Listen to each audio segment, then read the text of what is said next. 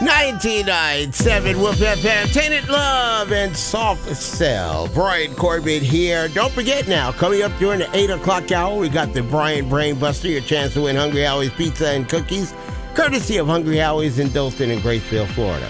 So, the Wall Street Journal says that the coronavirus has shut down 29% of the U.S. economy. By the way, this is what's trending. Hazmat suit sales are on the rise. Of course, over the weekend, people were seen wearing hazmat suits to weddings and Walmart and pretty much everywhere. And some of them are really, really a trip. That's a whole nother topic.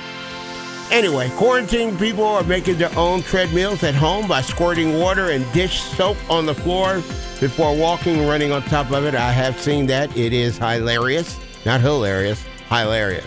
Also, Apple is now designing and producing face shields for coronavirus medical workers. The company hopes to donate 20 million masks. And Business Insider says that Hobby Lobby has finally decided to temporarily close their stores due to the pandemic, and nearly all of their employees are being furloughed without pay.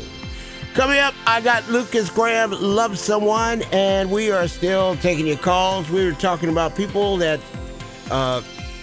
got something stuck up their nose or broke their nose. So if you got that.